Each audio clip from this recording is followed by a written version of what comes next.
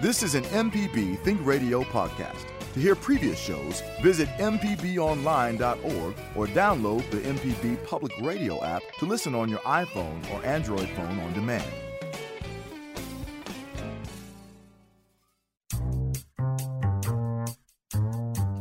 Good morning. It is Deep South Dining right here on MPB Think Radio. It's August.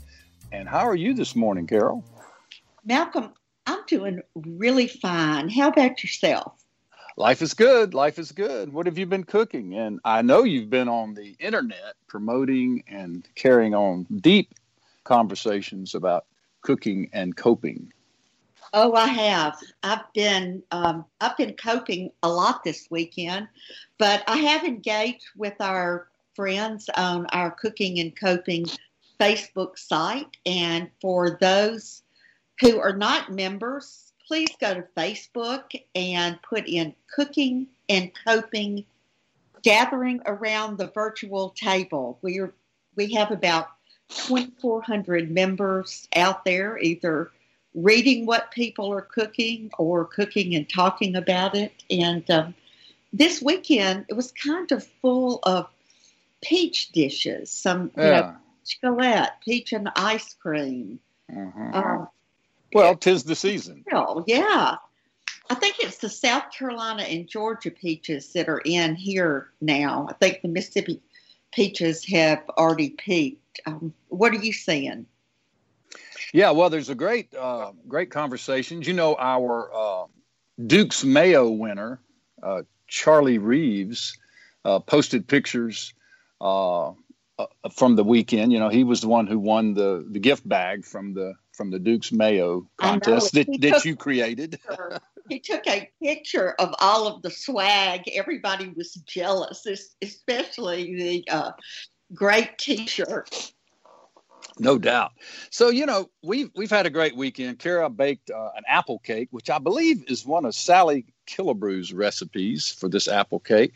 I roasted a giant pan of mixed peppers and eggplants, which is something I've been doing a lot of because David Patterson and his spectacular garden continue to rain on me joyfully. And so I always have all these peppers that David brings me. I have this. So I take jalapenos, banana peppers, poblanos, and I just chop them all up and take the eggplant and cut the skin off, chop it all up, put olive oil, salt, pepper, whatever other sort of dry seasonings you like, and just roast it in the oven. And it makes a beautiful side dish, a beautiful omelet ingredient, a beautiful topping for meat. For rice, for pasta. It's just a beautiful thing to have in the refrigerator. It sounds fabulous. I roasted okra this week. That's something I've seen a lot on our Facebook page. People are doing so many different things with okra. It's baked, it's boiled, it's broiled, it's roasted, and it's fried Indian style. I'd also fried it Indian style. And the Indians are big consumers of okra, have been for thousands of years, and there are many recipes. Bindi masala is one of my favorites that actually stews the okra, but for the fried okra Indian style can actually be used as an appetizer, just something to sit around and crunch on. But you take the okra pods and you slit them any number of times. Rather than chopping them, you cut them long ways. Kind of keep them together, but and then you deep fry them and use some really great spices on them. But I served that with some whole flounder that I got from John at Duke and Seafood on Friday. And it was a beautiful thing. And I have a note here on my desk that I've just shown the two of you that says okra, because I have a bag of okra in my refrigerator that as soon as I get off the air, I'm going upstairs and deal with it. I'm going to make stewed okra and fire roasted tomato a dish, which is a great side dish. So that's what I'm going to do with my okra. So, we had an unfortunate restaurant closing this past week. The last Coleman's Barbecue in Mississippi, located in Hernando, closed up. It was a family-owned and operated place for many, many, many generations, and sadly, they finally gave it up. There was a Coleman's in my hometown of Boonville, just like the one in Hernando. And, Coleman's was a Memphis barbecue restaurant chain that spread into North Mississippi. But sadly, we've lost the last one. And so we mourn the passing of the Coleman's in Hernando. It's a classic barbecue joint. Yeah, and we thank them for all the years of great barbecue all over. Was it a COVID-related closing, or was it just time? I think it was just time, and certainly COVID with the disruption and the lack of business, the loss of business. It's just a lot, and I hate to say this. I love being more optimistic, but we're going to lose a lot of restaurants, family-owned, independent restaurants in the coming days. But anyway, we got a caller on the phone. I believe it's Shirley calling from Clarksdale. Did I get that right, Java? No, Starkville. Starkville. Okay, sorry. Hello, Shirley. Hi, and thank you guys for your program. And now I'm out for my morning walk, and you guys are making me hungry. So that's our job. So I thought I heard you talking about roasting certain things. So what I have been doing is going back and forth between roasting and steaming vegetables. And so I get beets and raw beets, and cut them into like fourths, and red onion, just sort of slice it sort of big, carrots, and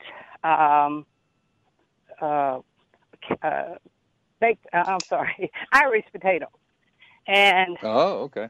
Yeah, and I cut that up in chunks. And I don't use salt.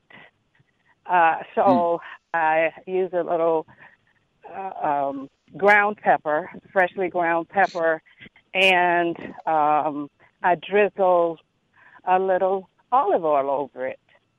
And I tell you, it's a great combination.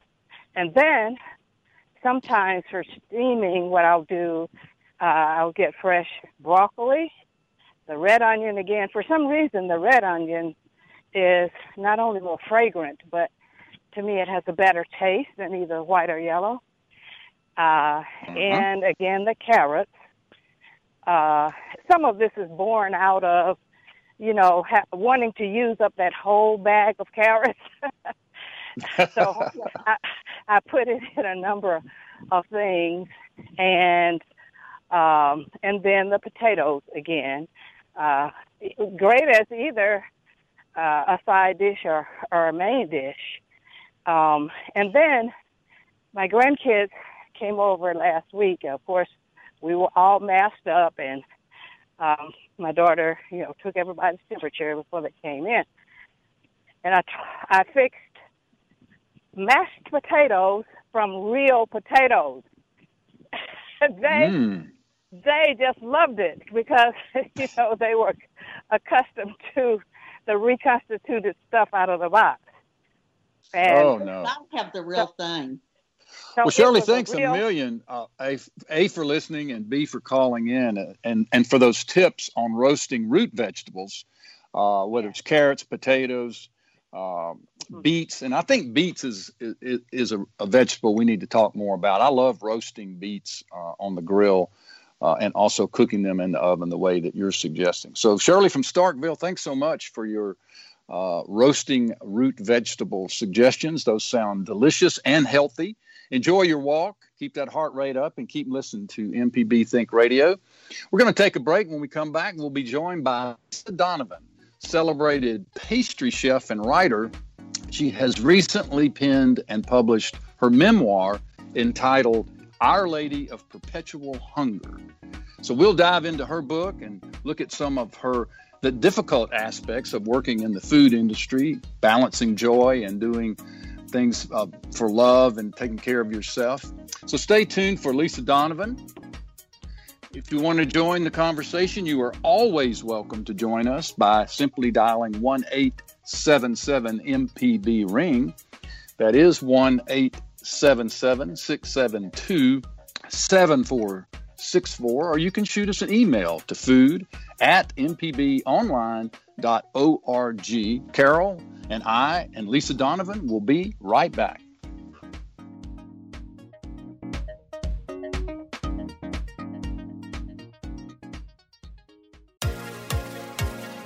On Southern Remedy Healthy and Fit, you get information about foods you should eat to stay in good health and tips on how to stay active. I'm Dr. Josie Bidwell, host of Southern Remedy Healthy and Fit, and Associate Professor of Preventive Medicine at the University of Mississippi Medical Center. Listen to the show every Monday at 11 or subscribe to the podcast by searching for Southern Remedy with your preferred podcasting app.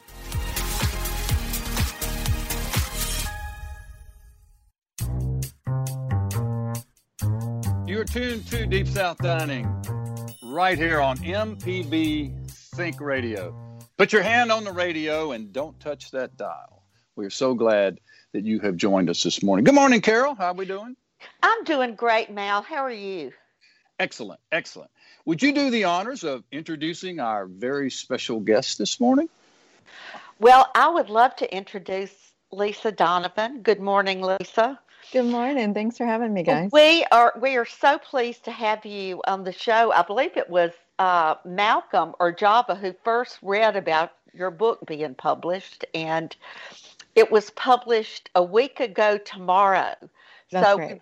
We've really been looking forward to having you on the show early in your book tour, your virtual book tour, or whatever. But I have to say, this is one of the most unusual books. It's a memoir, and just for our listeners who don't have a copy in front of them like I do, it has the most striking cover.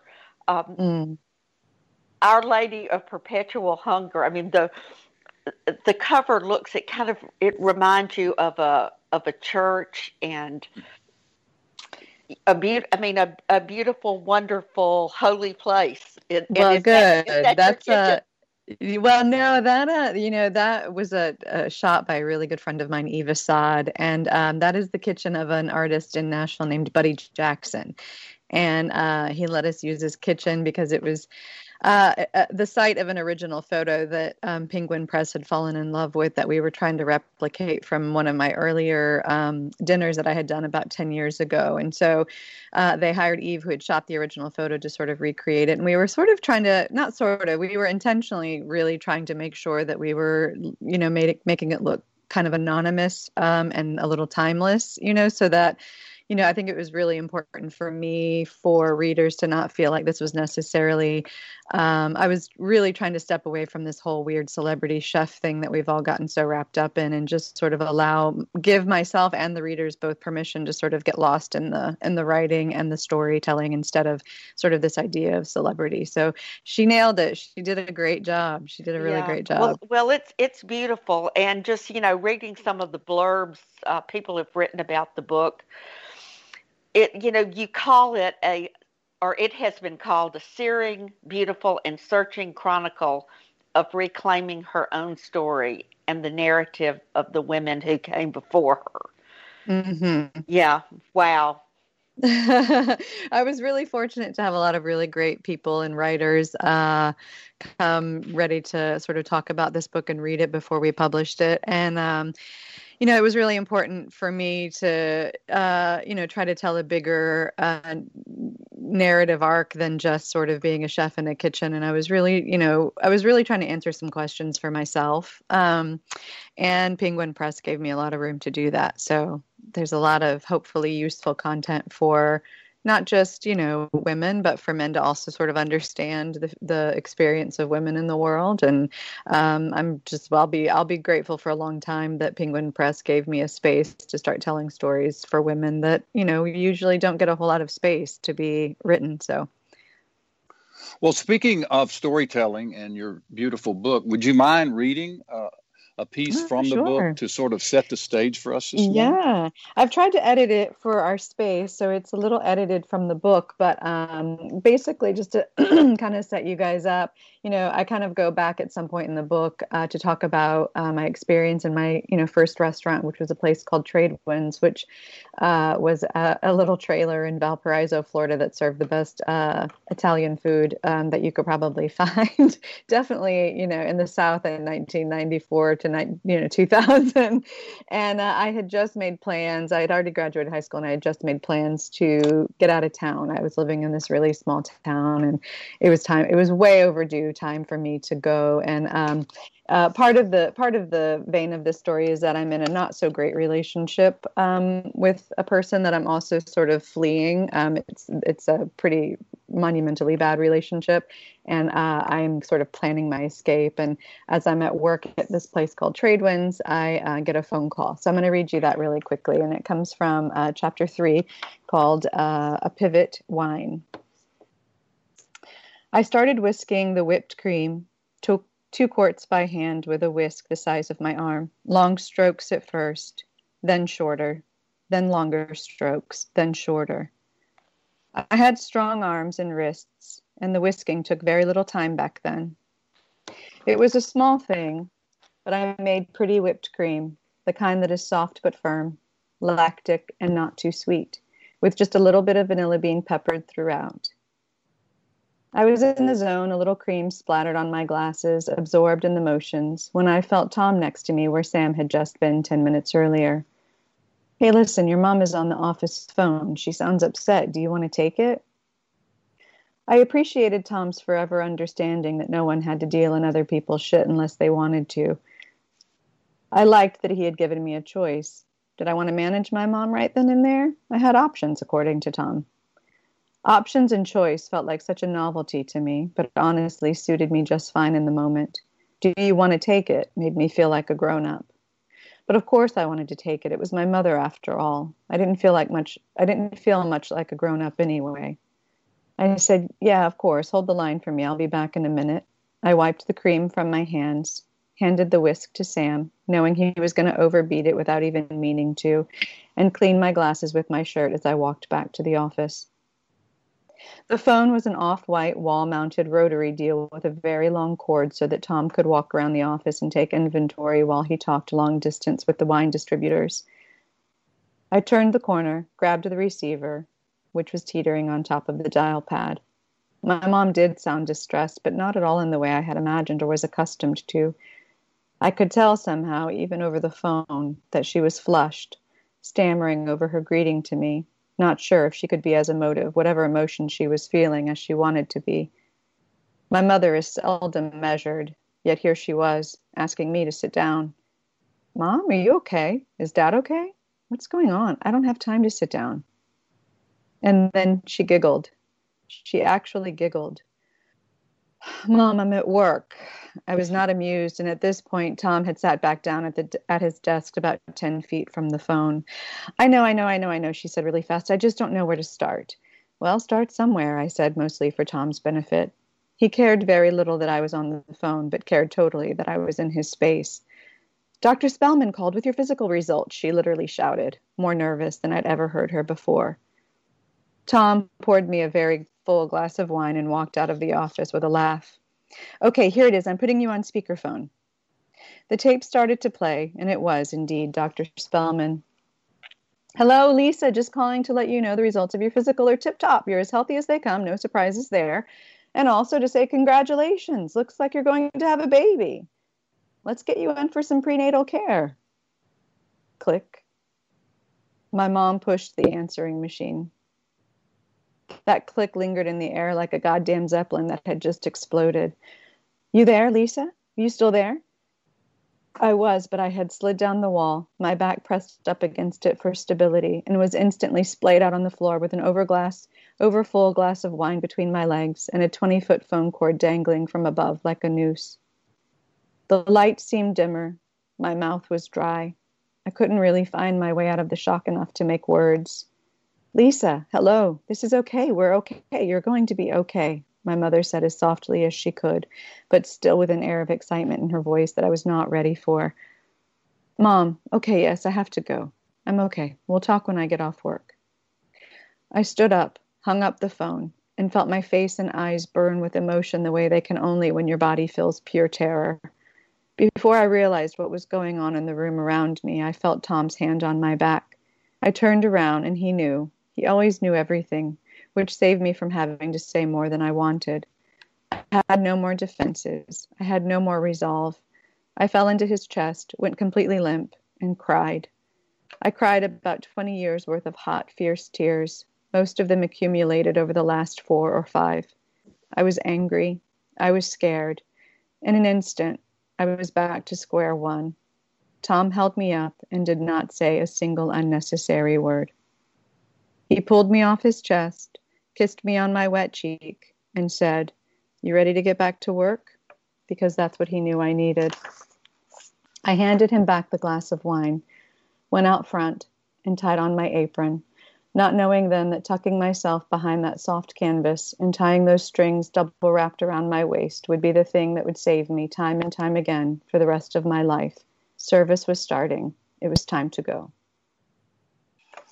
And that's Lisa Donovan reading from her new memoir, Our Lady of Perpetual Hunger, which is a very tender book of affirmation and resilience. And I know that when you got to do something not all writers get to do, and that is you got to read your own audiobook. I did, which yeah. Which had to have been very interesting, reading your own story into a microphone.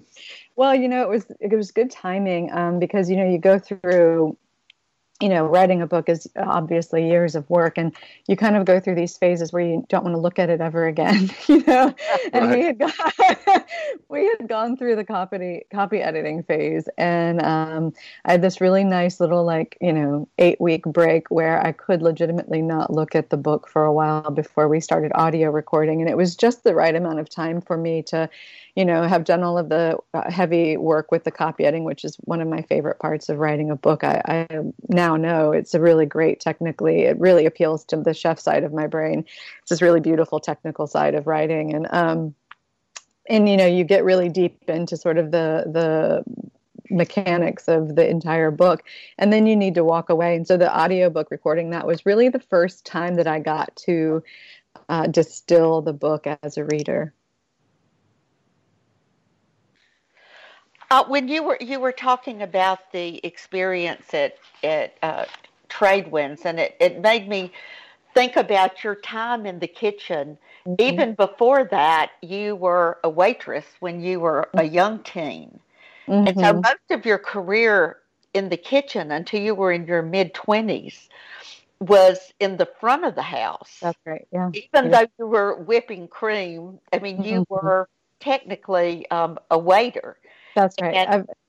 Most of my, the first half of my experiences in a kitchen were as a server. And the reason I was making in that particular scene whipped cream is because we would do family meals. So all restaurants have, which I think most people, it's common knowledge now, but restaurants, we all try to eat together either before, but typically after service. And so I was making whipped cream to go with some strawberry shortcakes that me and the dishwasher, Sam, who had a nickname One-Eyed Sam, who was a dear friend of mine, we always made strawberry shortcake together. And so in that particular scene, I was only cooking because I was making some family meal dessert. But yes, I was a server in that restaurant. And that's how I started. But I always, would get back into the kitchen and play around. And Tom, my boss, who is like I'm very close to my father, so I don't need like a surrogate father figure, but he was very much this sort of mentor father figure to me. And, he basically kind of let me have the run of the place. So if I wanted to practice baking or making bread, he would let me throw some in the oven. And, it was all of our home, Yeah. And then you were a server at a very fine restaurant, Margot Cafe in Nashville. And then at some point, your back of the house and front of the house converged. You're baking at home. So how did that transition occur from your work life to your home passion? Well, so I was running, basically I was running a little bakery business, under the table bakery business that, probably was not legal in any capacity out of my apartment and when the kids were younger, because also while I was a cocktail waitress at, a restaurant near Vanderbilt. And, it gave us a lot of extra money, some extra money every week that we could buy groceries. And so it kind of created this clientele with, over the span of a couple of years. And by the time I started waiting tables at Margot, I had a clientele list that, was starting to make regular orders. And Margot had agreed that they could come and pick up, my pastries at her restaurant between certain hours before she opened. And I was I was a server with a woman named Ann Kostrowski, who was a Culinary Institute trained pastry chef who had just moved here from Northern California and was gifted beyond belief, but worked front of house because you make more money front of house than you do in a kitchen. And so she was actually one of the original chef owners of City House, which is where I had my first actual job as a pastry chef. And she started to see these things that I was bringing in that people were, picking up, and it piqued her curiosity, and she made herself available to me as a self-taught person to, talk to. She was the first professional pastry chef I ever knew. And so it became this, not only was she the first opportunity I had when she went to be the pastry chef and opened City House with her then husband at the time, but she also wanted to talk about baking. And she was one of the first people that I ever met that wanted to talk about baking in that way. And up until that point, it just felt like, sort of an odd curiosity that I had, and like a very private passion, and something that I did because it could get us a couple of extra bucks when the kids were little. So, and then it's just sort of the magic of how things happen. You seem to bump into the right people when you need them if you're paying close enough attention. So I felt very lucky that we were crossing paths the way that we were. So. All right, Lisa, it is time for us to take a break. We'll be right back. Please stand by. We are happy to have you on the show. Lisa Donovan, celebrity, uncelebrity pastry chef. Also, James Beard award-winning food writer, and now author of a new memoir, Our Lady of Perpetual Hunger. I believe Lisa grew up in Niceville, Florida, but now she lives in Nashville, Tennessee. When we come back, we will talk to her about what it's like to be a woman in a male-dominated world of the American kitchen. Please stay tuned. We'll be right back.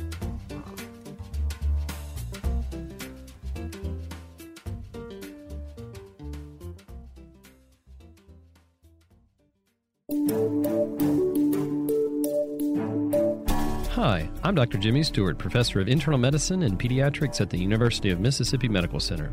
On the original Southern Remedy, we answer questions about all aspects of your health and share some of the latest medical information in the news. You can listen to the show on Wednesdays at 11 on MPB Think Radio, or you can subscribe to the podcast by searching for Southern Remedy on your preferred podcasting app.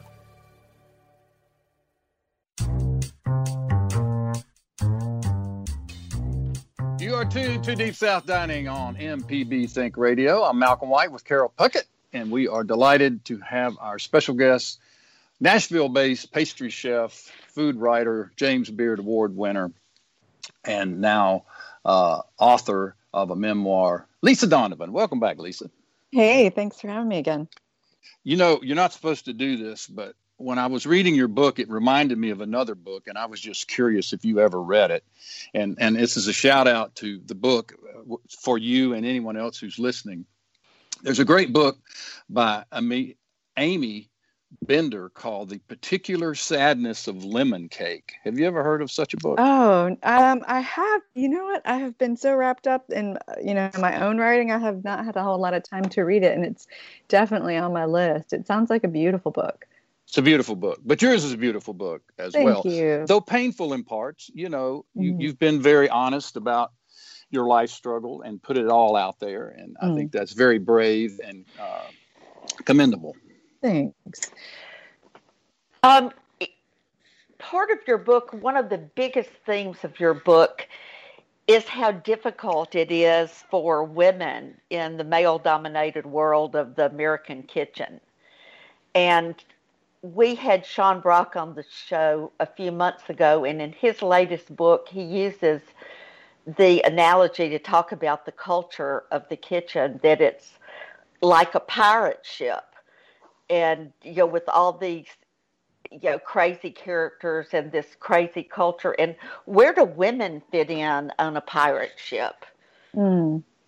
Well, I think the bigger overall conversation, yes, it's hard for women, but I also think the restaurant industry is hard for a lot of people, and that doesn't mean I don't want to have the conversation about, the difficulty it is for women. I think the bigger conversation is actually more about sort of the workforce and the people that we're now, that the general public and the government and I think the investors are now realizing are considered essential workers in our communities. And, I think it's worth sort of talking about, just, the working class and the labor force of this country, and how so often, especially in an industry like the restaurant industry, where the margins are, so thin, especially whenever you have very wealthy investors pouring so much money into the build out and the front end of the restaurant, and they save so little for the people who are actually creating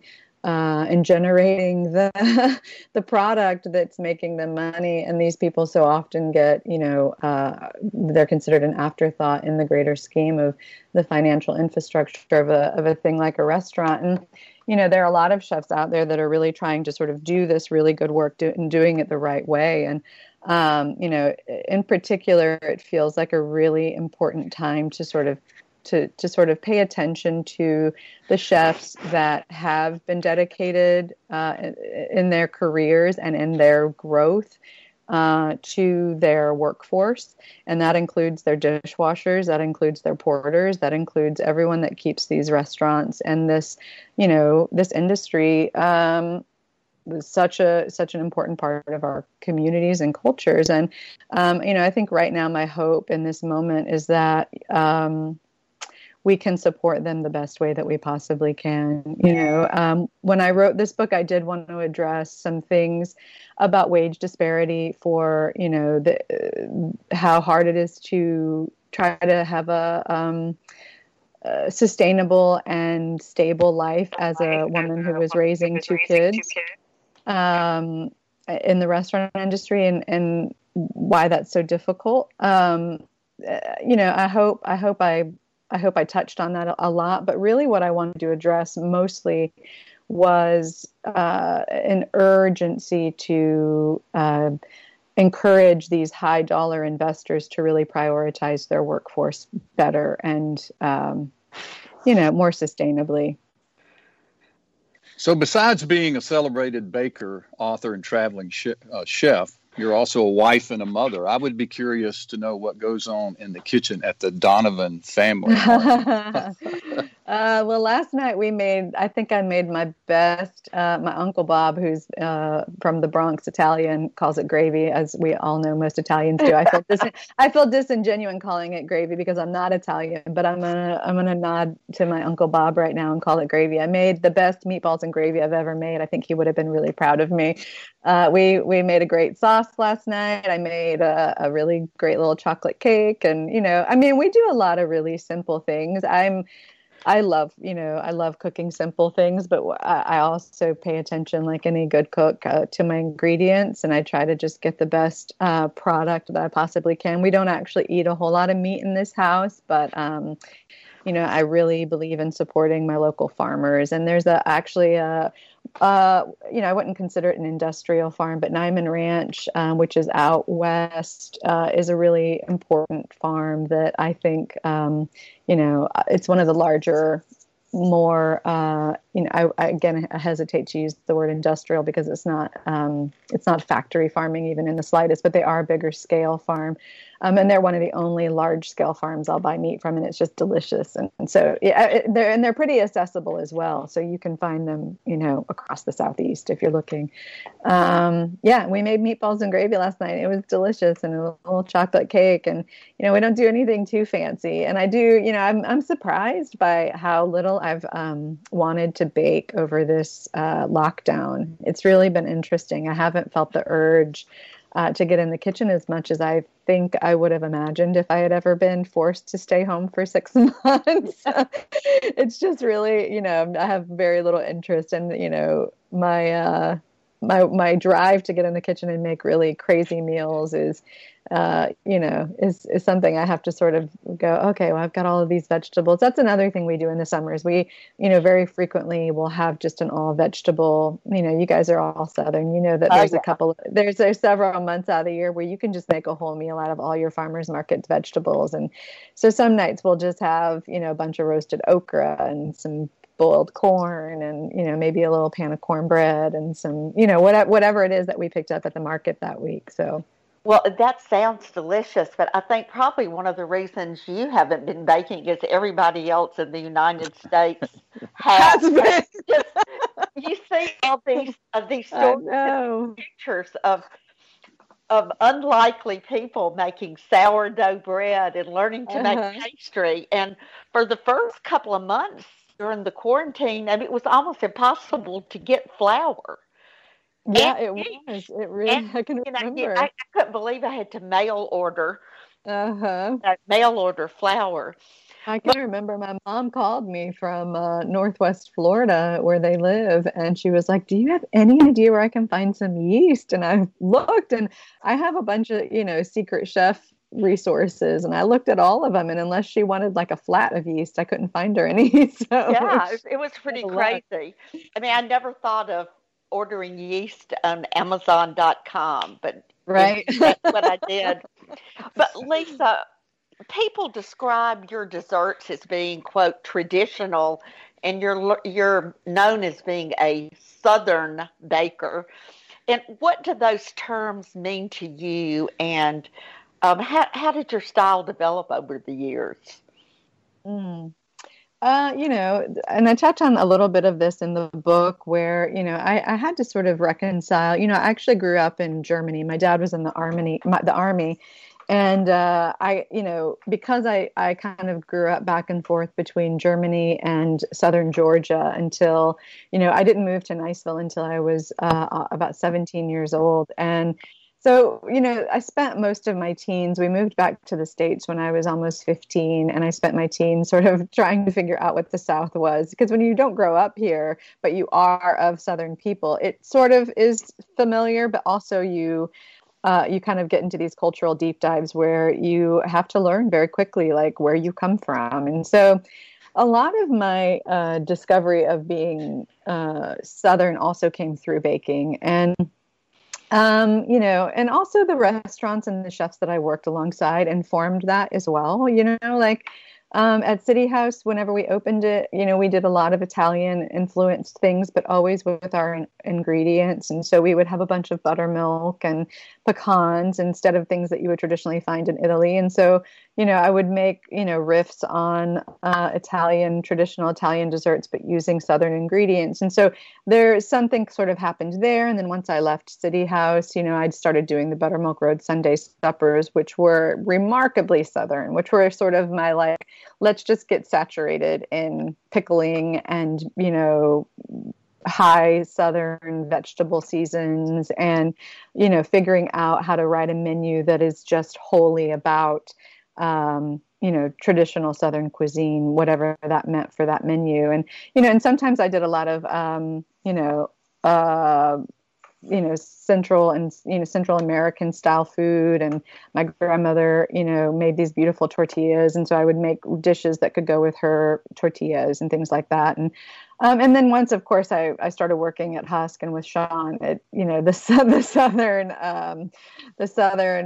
is like Southern on steroids, so like everything was just like we could only have ingredients that were immediately in the 100-mile radius of where we were. And it really became this very deep exploration of Southern foodways. And that was really important, for me.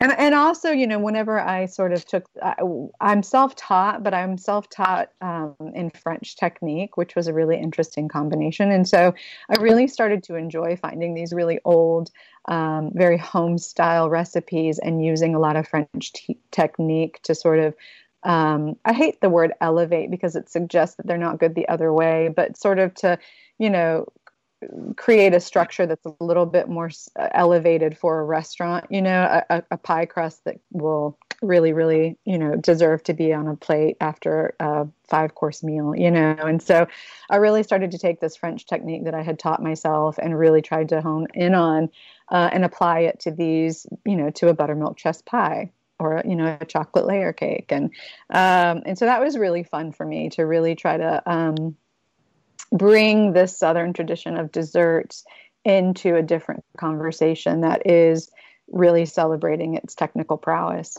Thank you. Mm-hmm. All right, we're going to take our last break of the hour. Lisa, stick around if you wouldn't mind. Lisa Donovan is our guest. Her new memoir, Our Lady of Perpetual Hunger. When we come back, we will continue to talk to Lisa and maybe get a few baking tips from her. So stay tuned for that. If you want to join the conversation or talk to Lisa, ask her a question, 1-877-MPB-RING, 1-877-672-7464. Lisa, Carol, and I will be back right after this short break.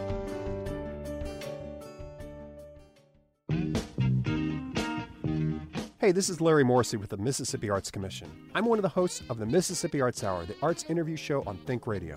We talk with visual artists, musicians, writers, as well as people who help bring the arts to their communities. We hear about how each artist learned their craft and get some insight into their creative process. You can hear the Arts Hour every Sunday at 5 p.m. on Think Radio, or listen anytime by subscribing to the show through your favorite podcasting app.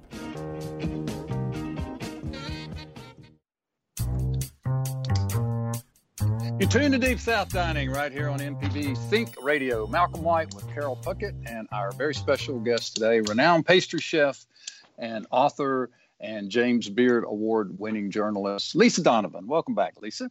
Hey there.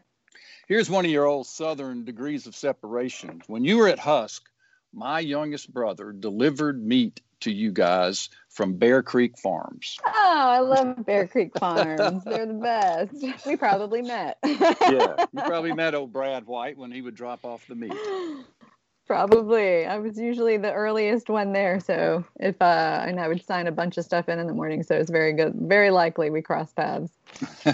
Well, being in the restaurant kitchen early is one of the real marks of a pastry chef. Oh, it's one of the best. It's one of the best parts of being a pastry chef. And it also, appeals more to women. I think that's because you're in early by yourself. You can get out before the hustle and bustle of everything. So kind of take us through an early morning in a restaurant kitchen for a pastry chef. It's interesting. I think it appeals to a certain person rather than a certain gender. I had a lot of young men who enjoyed coming in the mornings, and I think there's a really particular kind of person that gets drawn to pastry, where they are a little bit obviously more fastidious and introverted than maybe a typical line cook chef or a savory chef. We like a system. We like a prep sheet. We like a real dedicated sort of pathway to success that we kind of create an infrastructure for ourselves. And so I think that morning time, we kind of get in that time when it's quiet and everything is, sort of crisp and clean from the night before, and you can walk around and get your fruit delivered and, sit at your station and clean and process fruit for a couple of hours while you drink your coffee and get ready for the day. And in restaurants in particular that only do dinner service, it's really a treat. Whenever you have a restaurant that does a lunch service, it's a little bit more high intensity and high stress because, you've got, the line cooks will start rolling in at, 9 and 10 instead of noon and 1. At restaurants, wherever you're only doing dinner service, it's a real treat because usually you don't get infiltrated by the other cooks until later in the afternoon.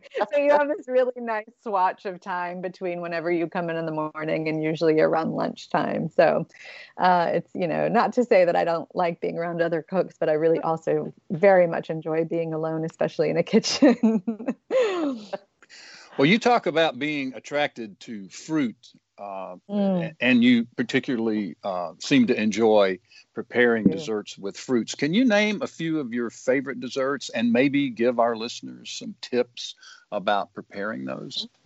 Sure. I mean, obviously we get beautiful peaches, several months out of the year, but I'll tell you what, I think one of the most exciting times in the year for me is that really small window of time, 2 times every year. There's one small window of time in the September to October period of time where we get really beautiful. We start seeing some really pretty stone fruits like damson plums that come from different places, not usually from Tennessee, but we'll start getting them from down below.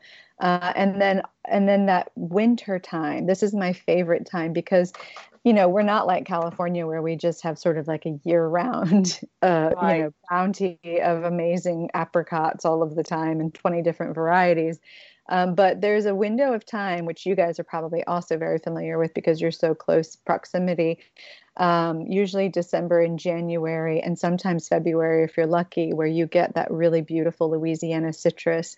And it's really so incredible to have the winter citrus come up from Louisiana because at that point you're using a lot of vegetables to bake. You've done everything you possibly can with a sweet potato. You're like, and more sweet potato pie, and how about a sweet potato pie? And you start to sort of get a little. You can get creative as you want with sort of these roots and things. And that's right around when I believe, if I'm remembering correctly, when pawpaws would pop out. And, I'm not a huge fan of a pawpaw, and I know that's sacrilegious in the South, but that moment, when we get those beautiful grapefruits and caracaras or all of these beautiful oranges from Louisiana from December, January, and February. And then as soon as you sort of get, and they aren't as remarkable as they were in December and January, at the end of January, beginning of February, that's right when you start getting those really incredible Louisiana strawberries. Yeah. So it's incredible, like that phase right there. I know like we have the beautiful things happening in the summer, but that moment in the year is one of my favorite times. That's a beautiful transition to go from all of this citrus to strawberries. And it's one of my favorite times in the kitchen because we actually make pilgrimages down the highway towards New York because you have sellers along the highway. Yeah. Buy satsumas in the winter, and then the strawberry season it's a big deal. It's certainly worth celebrating. It really is. And, and with that, you can spend all of those months just, using them fresh, freezing the juice for later. If you can buy, the real trick in that moment of having those beautiful satsumas available and those beautiful caracaras available and the beautiful grapefruit available is that you can make a lot of marmalade. And I think that's a really great idea. And that's what a lot of people do. But don't forget about the juice. You can juice and freeze it. And you can use that in desserts in the future as well, because that juice, can be added to things. You can make a really beautiful, you could make all kinds of things. The list is huge and long. But I think everyone sort of falls back on putting them up and making preserves, which is a great idea. But you can also, peel and make candied rinds and things like that that'll keep for a while. So. Well, Lisa, we certainly appreciate you joining us today. We wish you all the best, not only in your professional culinary career, but in your writing career. And good luck with the new book, Our Lady of Perpetual Hunger. Really tell our listeners where they can reach you on social media and other outlets. I am on, I think on Instagram, I'm Lisa Marie Donovan, and on the Twitters, if you do that, I think I'm still Buttermilk Road. And I think that's really it. Well, thanks again for joining us. Best of luck, and we'll talk to you soon. Thank you, guys. Thanks for having me. Deep South Dining is a production of Mississippi Public Broadcasting's Think Radio. It is funded by generous contributions from folks just like you. Our show is produced by Java Chapman. Our guest today was Lisa Donovan. Co-host Carol Puckett and I certainly appreciate your time today. Now stay tuned. For Now You're Talking with Marshall Ramsey. His special guest today is Robert St. John. That is followed by Southern Remedy at 11 a.m. So join us every Monday, 9 o'clock for Deep South Dining right here on MPB Think Radio.